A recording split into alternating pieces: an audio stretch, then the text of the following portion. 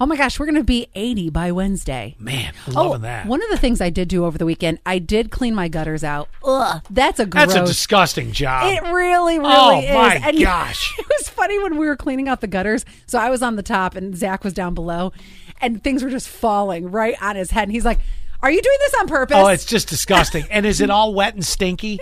So the top was like the dry and crusty, and then it gets like you're building peat moss farms underneath it. It's honestly like as if I had shoveled a clump of poop in my hand. It's disgusting. And you throw it down. It's good that you did it now, not the dead of summer, because I've had to do that job in the dead of summer when the gutters get clogged. Yeah. Then you get the skeeters that come flying out at you, and it really adds to the fun when they're biting you and doing it. So no.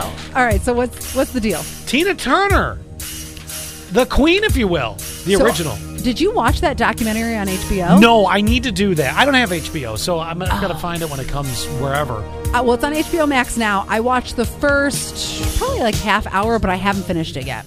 Well, Tina Turner's in the Rock and Roll Hall of Fame lead vote, or the vote lead, sorry. Obviously. So that's what I'm thinking. Anybody else shocked that she wasn't in yet? Yes, very. I think she's in with Ike. Actually, I know she's in with Ike. Oh, so this would be her individually. Yes. Got it, yeah. But still, I'm surprised. Because arguably, her biggest part of her career was post-Ike. Yes, I know. Yeah.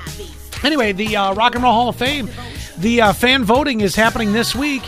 New lead, Tina Turner, now has nearly 40,000 votes, which doesn't surprise me a bit. Oh.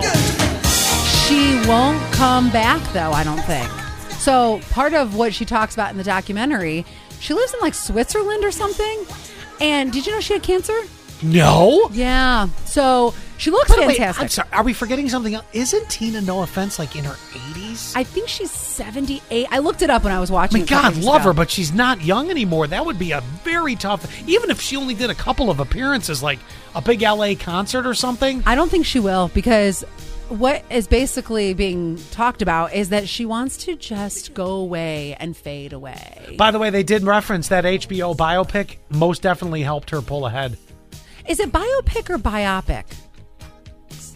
I say biopic.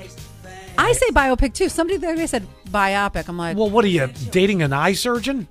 We're going to watch a biopic. No.